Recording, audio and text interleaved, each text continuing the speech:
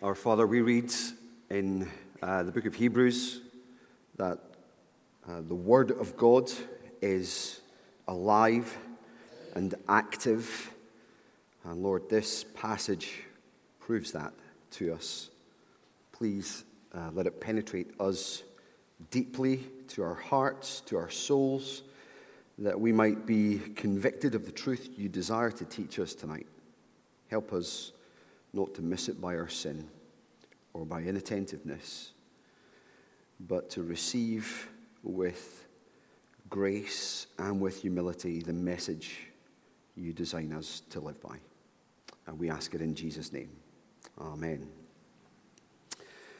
Yoel's life has been completely flipped upside down. 13 days ago, in one completely unpredictable and terrifying moment, he, his mum, and his dad found themselves under rubble. His dad, Hakan, pastor of Iskenderun Bible Church, and his mum, Paula, didn't make it. Only 11-year-old Yoel survived. He is just a kid, but his hope is firmly in Christ. The question is Yoel's faith in Jesus misplaced? Does Jesus have the power to get Yoel through this? Alfie doesn't think his life can be turned around. He sat recently in a Christianity Explored course, hearing all about how Jesus forgives sin and changes lives, but was not so much full of doubt, though there was dubiety, but certainly full of guilt. His wife is on the course with him, but as he looks across at her, as she's soaking it all in, he's thinking about the woman at work that he's been sleeping with.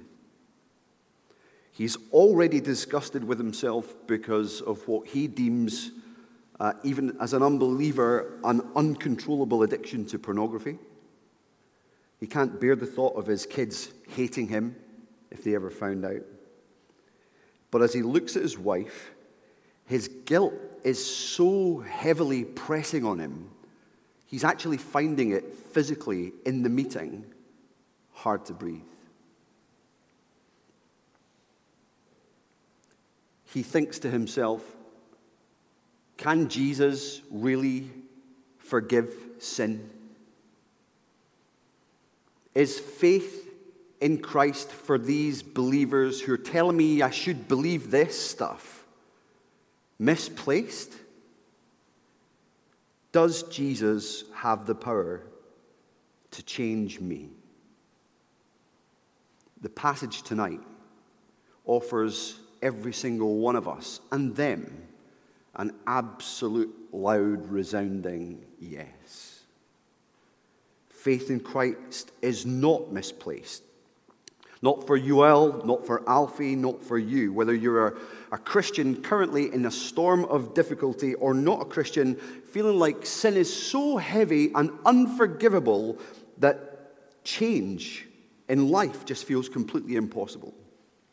This passage tells you, without a shadow of a doubt, Jesus Christ has the power to still storms. And Jesus Christ has the power to transform lives. Chapter 8 contains this mini section that invites us to see Christ's power and authority and be left in no doubt that faith in him is not misplaced, not mistaken, not when he has power over nature and over evil, the two that we'll look at tonight, and then over disease and even death that we're going to look at next Sunday night. We'll consider the first two. Number one, Jesus has power over nature, verses 22 to 25. Verses 22 to 24a tell us first of all about this storm. What do we learn about it? In particular, Luke highlights two things. One, verse 23, that it's a sudden storm. which is not uncommon in the slightest on this lake that is the Sea of Galilee. It's kind of slightly shorter than Loch Lomond, but probably about twice as wide at its widest part.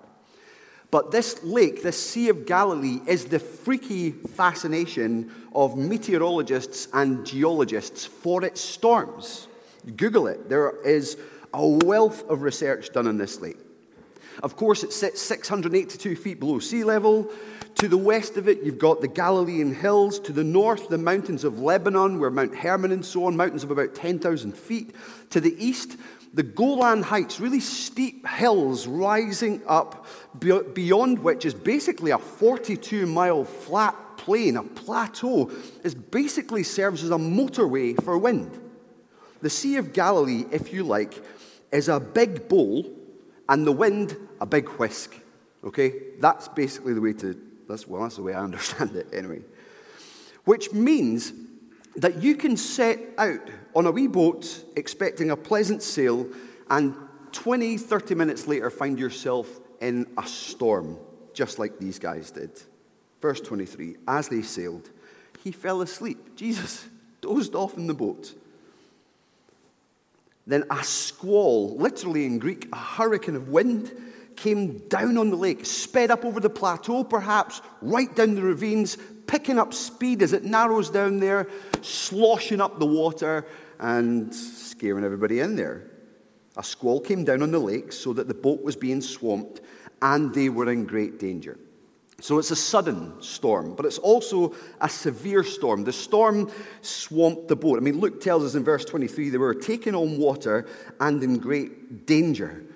And the strongest indication that this storm was severe is the reaction of the disciples. The storm is scaring them to death. When they wake Jesus up, they're like, we're going to drown. We're actually going to perish. Now, these are veteran fishermen. I've been flying a fair bit recently, unfortunately. I'm not a fan of flying. But I've been through some pretty bad turbulence, especially back in October. I landed in America at the end of this kind of hurricane that went through Florida. And the plane was getting blown about in all kinds of ways. And I was panicking a fair bit. I was praying an awful lot. But I tell you the thing that calmed me down the most, I kept my eye on the air stewardess. I thought, if she's sitting there looking calm, I can be calm. Okay? She's either got a really good poker face or everything was actually all right. But if she's like hanging on for dear life and about to like grab a parachute and bail out, then I know I'm going to be in trouble. And I guess that might be what you think as you look at these veteran fishermen. 5 of these guys at least have been on this water for years, probably since they were kids, part of the family business. And they are in an absolute panic, waking up Jesus. Wake up, we're going to drown. And that shows you just how severe it is. Now, it is really interesting when you think of it that they go and wake up Jesus. What is the point, you might ask? I mean, if we're in a boat together, let me involve you in this illustration. Let's say we were in a boat on the Firth of Forth, we're taking on water in a severe storm. If you were there with me and I cried out, I really wish we had a carpenter, you'd think I'd completely lost it. And yet, this is what they're doing. They're waking up Jesus, a man from Nazareth, up in those Galilean hills, who in all likelihood did not own a boat, although he could have made one. But they wake him up. Why would they do that? Well, you would if you had seen him do the things that they had seen him do. Maybe you're wondering, how can he even be asleep in the storm? Perhaps because he's just exhausted from seeing people all day. That's exactly what he's come from. But also because he's omniscient. He's the God-man. He knows all things, and he knows that he's not going to die in a boat, but on a cross. He knows that's coming. So he lays his head on the soft pillow of God's sovereignty and sleeps, though not for long. The disciples wake him up, verse 24, Master, Master, we're going to drown. We're going to perish. And this is when we see Jesus, in the midst of this sudden and severe storm, to be the storm stiller. What does he do? Verse 24 tells us that Jesus gets up and rebukes the wind and the raging waters. And the storm subsided and all was calm. Mark's account of the same event says Jesus stood up and said, "Peace, be still." In other words, shh. And all three gospel accounts speak of a sudden stillness, not just in the wind dying down, but in the waves dying down. Evidence that it's a miracle. I mean, who can do that? Who on earth has ever said anything to the weather and made it happen? Who on earth can make water stop waving?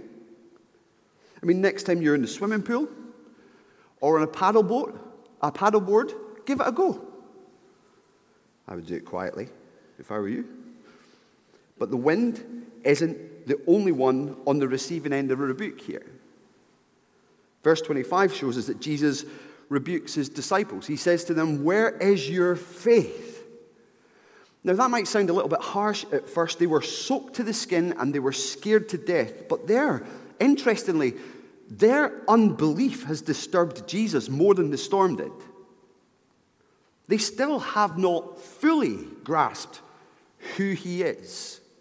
For if they knew who he was, it would have made all the difference in the storm. But they didn't, not fully. And their lack of understanding and the need for Jesus' rebuke really is clarified in their response at the end. Verse 25, the disciples question one another in fear and amazement. They ask one another, "Who is this? He commands even the winds and the water, and they obey him." Well, the answer's in the text of their very own Bibles. Psalm 107, written hundreds of years before this event that we read from a few minutes ago, says, "They cried out to the Lord in their trouble, and he brought them out of their distress. He stilled the storm to a whisper. The waves of the sea were hushed. They were glad when it grew calm, and he guided them to their desired haven." What does that text tell us? What does the Lord do? He stills storms to a whisper. Okay, so what did Jesus do back in Luke chapter 8? He stilled the storm to a whisper. So let's do the maths. Who is Jesus then, if he can do that? Well, Jesus is very clearly the Lord God. And since he is therefore the Lord God, what should we do? What the disciples did. Fear him.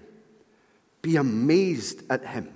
He is powerful and authoritative beyond compare, so we should therefore put our faith in him fully. So let me ask you, where is your faith? Where is your faith? Maybe you're here tonight, you would not call yourself a Christian, a friend's brought you, you don't even know why you're here really. But you've never said the death of Jesus on the cross and his resurrection from the dead are the two most important events in all of history and for me personally. If you've never said that, where is your faith? Why is it not in Jesus, is the question I want to ask.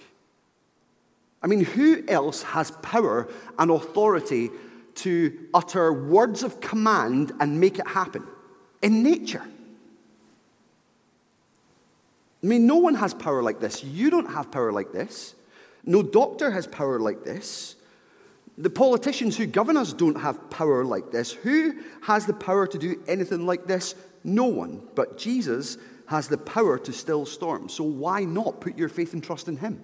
Why put your faith in anyone or anything else? This passage says, put your faith in Jesus. But maybe you're here tonight. The majority of us are believers. We can ask the same question of ourselves. Where is our faith?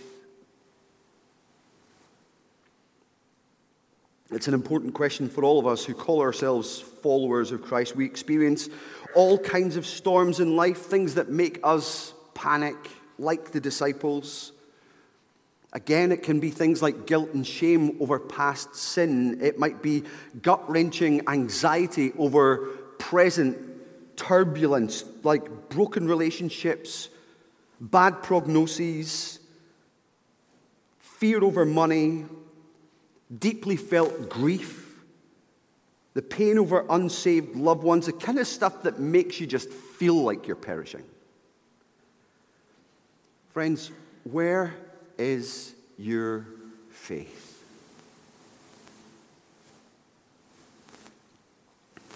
Jesus asks this question of his disciples because for them, it should have made all the difference in the storm knowing that Jesus was with them. And it's absolutely the same lesson for us as well. Think about it. He's a storm stiller. He has power like this. Take a while when you go home tonight, before you go to bed, look back over this passage and ask the question. If you're going through a really hard time, if you feel like you're being bounced and buffeted by all kinds of waves, ask yourself, in this particular scene, when the storm was raging and the Lord was sleeping, which one looked more powerful? The answer is the Lord. But which one currently in your life looks more powerful to you? Storms, upset, anxiety, despair have a way of getting in the way of the sight we should have of Christ the Lord, who is sovereign and who does rule over us. Put your faith, brother, sister, in the Lord Jesus Christ and in the power of his might. That faith, according to God's word right here, is not in the slightest bit misplaced. This is the kind of faith that will get young Yoel through his trauma. This is the kind of faith. This is the God-man with the power to get you through yours. But that's only the first thing we see. There is more to come. Jesus not only demonstrates his power over nature and encourages us to put our faith in him and fear God. Secondly, Jesus has power over evil. That's what we see in verses 26 through to 39. Look with me at verse 26, see for yourself. They sailed to the region of the Gerasenes, which is across the lake from Galilee. So we're not in Israel now. This is Gentile territory. When Jesus stepped ashore, who did he meet? Well, verses 27 to 29 describe a man destroyed by demons. He's basically an avatar for a battalion of demons. And this is, as far as I can see, the most severe presentation of demon possession that we have in the Bible. I would not argue this is normal in the slightest. But these are extremes. The storm's extreme to the point that the fishermen thought they were dying, and this possession is extreme, both of which serve to accentuate and highlight for us the incredible power of the Lord Jesus Christ. Let me show you where I get that from. Verse 27, of course, just describes how he looks. This man wears no clothes. Nakedness in the Bible is a sign of shame. This man has been stripped of his dignity by this evil. He lives in a cemetery. He's half dead already. He has been stripped of his life by this evil. And this is, in a sense, where evil will take you. This is where evil living ends up.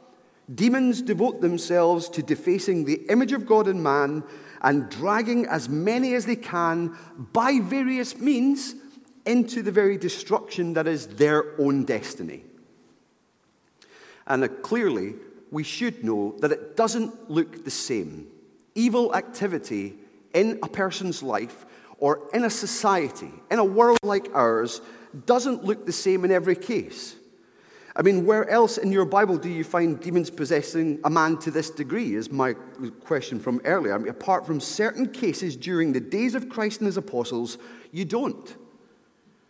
I think these are unusual appearings of evil incarnating itself in competition with the incarnate Son's appearing. But that doesn't mean that they're not at work before his coming and while we wait for his second coming. Demonic evil can be dressed up in all kind of garb. It can be dressed up in brown military uniforms and swastikas. or in red latex devil outfits and a million other guises in between. Whatever form it takes, the aim of the evil underneath is very simply to deface and destroy God's handiwork. And it's so wicked. It's so sad. It's so deceptive. I mean, Sam Smith and Kim Petras draw the applause of crowds by their unholy spectacle. It's celebrated as an expression of life and of freedom, but it leads only to death and destruction. That's what makes it so heartbreaking. That's why they need the gospel. That's how this demon-possessed man looks. Verses 28 to 29 describe what this demon-possessed man does. He resists. Verse 28 resists Jesus. When he saw Jesus, he cried out and fell at his feet, shouting at the top of his voice, "What do you want with me, Jesus, Son of the Most High God? I beg you, don't torture me." Of course, it's not the man screaming out, but the demons. I mean, it's so dramatic. It is like something you would see in a horror movie.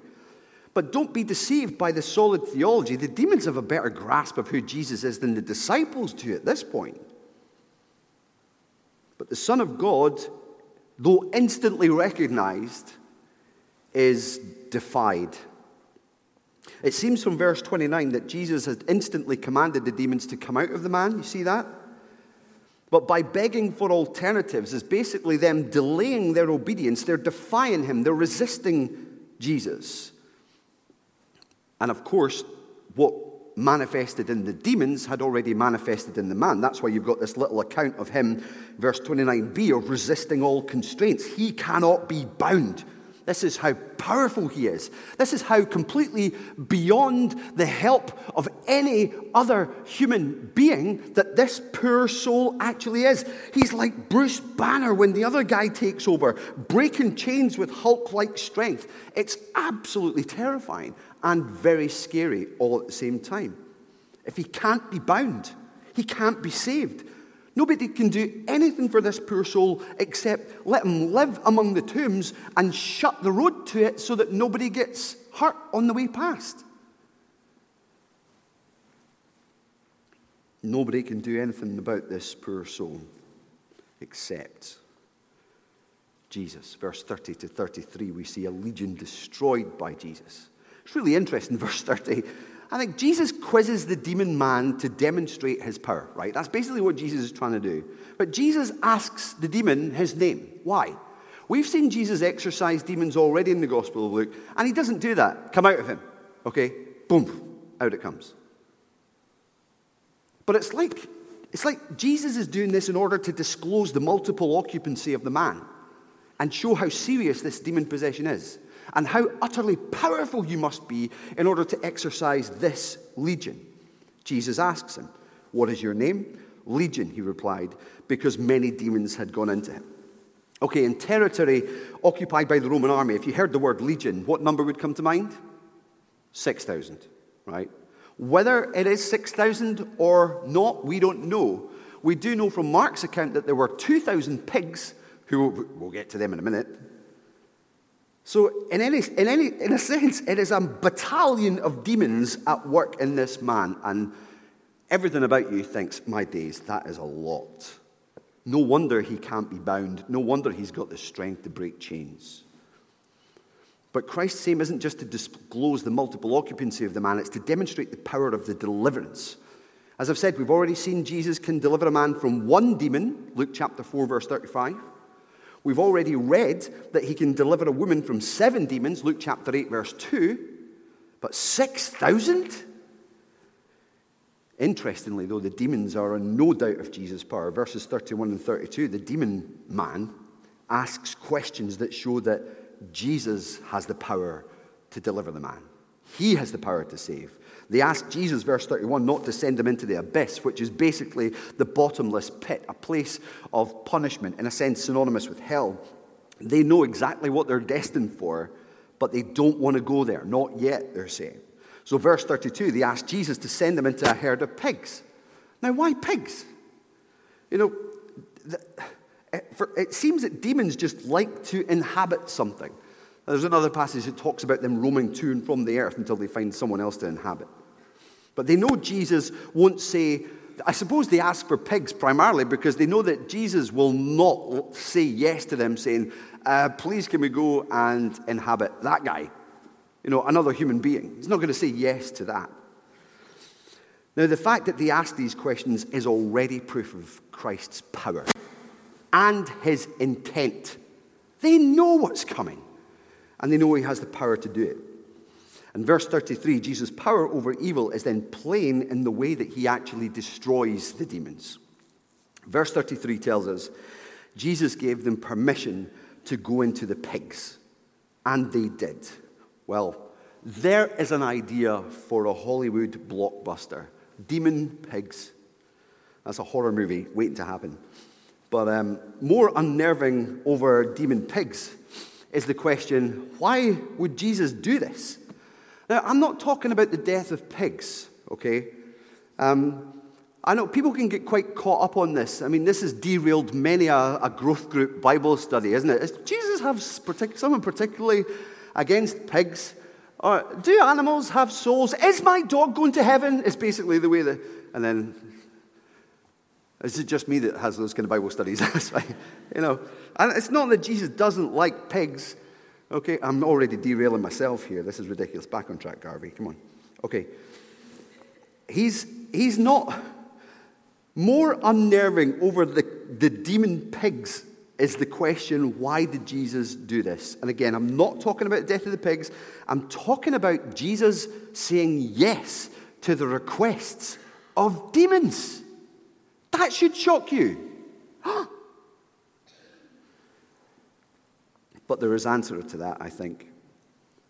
And I think it's that the pigs provide a means of both, one, demonstrating his power, and two, destroying the demons.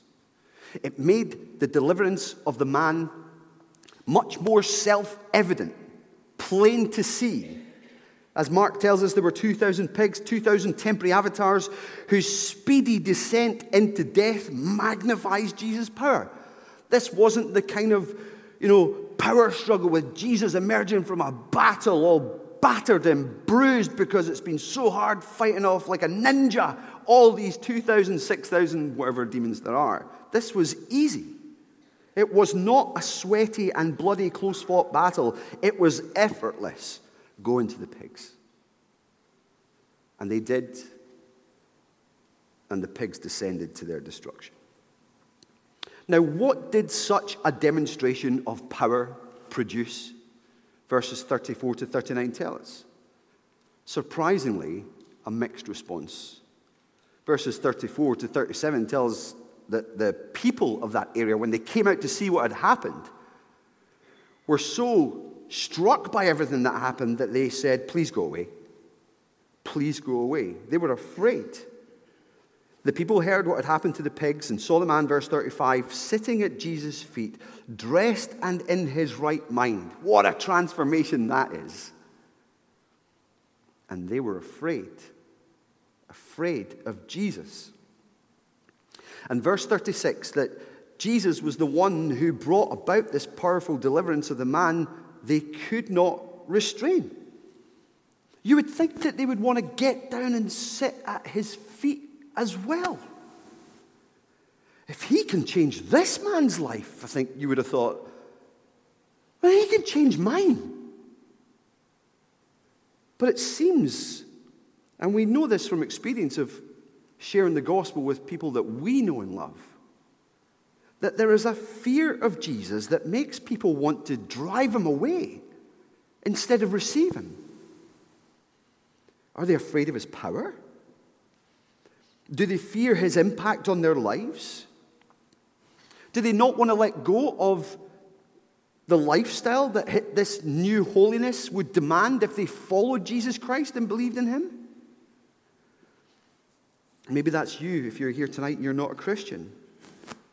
You may be unwilling like them. You may be saying, Jesus, please go away. I don't want to do this. Maybe in the past you've committed sins you know are evil in God's sight, and confessing them before him is a scary thing for you. So you say, please go away, Jesus.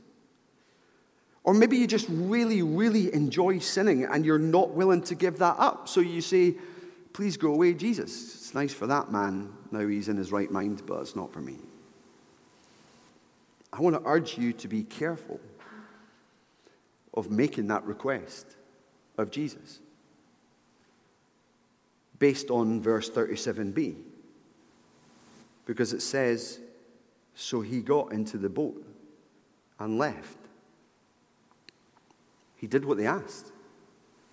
He didn't stick around to try and convince them. He had done enough to help them believe in who he is. But they said, please go away. Some of us say, I can call on him when I'm old and lived life a bit. I say, you may never have an opportunity like this one ever again. Trust in him. Maybe you are ready to put your faith in Christ. Maybe you recognize the need for urgency in your decision. But maybe you wonder if it's really true. Can Jesus really deliver you from your past sins? Can he break the bonds of your addictions to alcohol, pornography, drugs, whatever it is? Can he deliver you from the things that make you cry out in the night and howl like this man through gnashed teeth with some kind of despair? This passage says he can. And he gave an even clearer demonstration of that power and that ability, a clearer demonstration than even the one that we see here with the pigs and with the storm. The reason he came was to destroy the works of the devil. And the place where he disarmed the powers of evil was on that cross where he died, where he took upon himself the punishment that was due for each and every one of us for the sins that we had committed in breach of God's law and as a defiance of his holy character and a disobedience against his holy word. He made a public spectacle of those enemies in order to demonstrate his triumph, same way he did with the demons and the pigs. He proved it. And he triumphed over them, over our sins and over evil, by canceling our indebtedness to God to set us free. If we confess with our mouths Jesus is Lord and believe in our hearts that God raised him from the dead. So believe in him. He really does have the power to save and to transform lives. That's what happened to this man. In complete contrast to the people, verses 38 and 39, the man who had been sitting at Jesus' feet, as Jesus goes to leave, says, please let me go with you. Verse 38, the man from whom the demons had gone out begged to go with him. A few weeks ago in our Luke series, we saw how forgiveness awakens in saved sinners a great love for Christ. Well, so does deliverance from evil like this. Out of love for Christ and gratitude for the new life that he has, this man says, I want to follow you. That's the right response. But verses 38 and 39 show us that Jesus denied him this request, but made him a missionary right there and then. Jesus sent him away saying, return home and tell how much God has done for you. So there was a purpose in denying the request. While Christ preached in Israel, Christ was being preached in the Gerasenes, who could not stop talking about how much Jesus had changed his life. And friends, that's what we should do. It's a straightforward and simple application. Go. Go and tell about how much God has done for you, of how he's completely transformed your life. Marvel again at his power to save, that by his death he destroyed the works of the devil and adopted you, pre-Christ, a child of the devil, into his family to be a child of God through faith and repentance. Go and tell of the power of Christ to still storms and change lives. So is faith in Christ misplaced? Absolutely not. Does Jesus have the power to get us through the storms of life? Yes, he absolutely does. Does he have the power to change lives? Absolutely he does. So friends, all of us, let us put our faith in the powerful, powerful Son of God, Jesus Christ. Let's bow our heads. Please take a moment in the quietness just to pray your own prayers of response, prayers of faith, prayers of gratitude.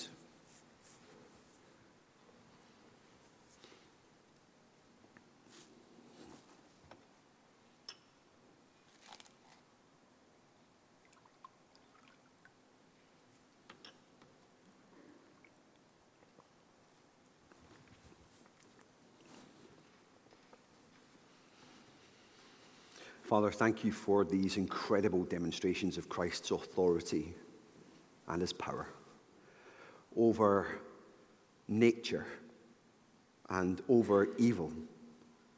We know no one like him and gladly put our faith and trust in him. Help us, Lord, in the difficulties that we as children of yours face in life, no matter what they are or how severe the storm may feel. Help us by faith to lay hold of this, that you are with us and you are mighty in your strength. In Jesus' name, amen. Now, faith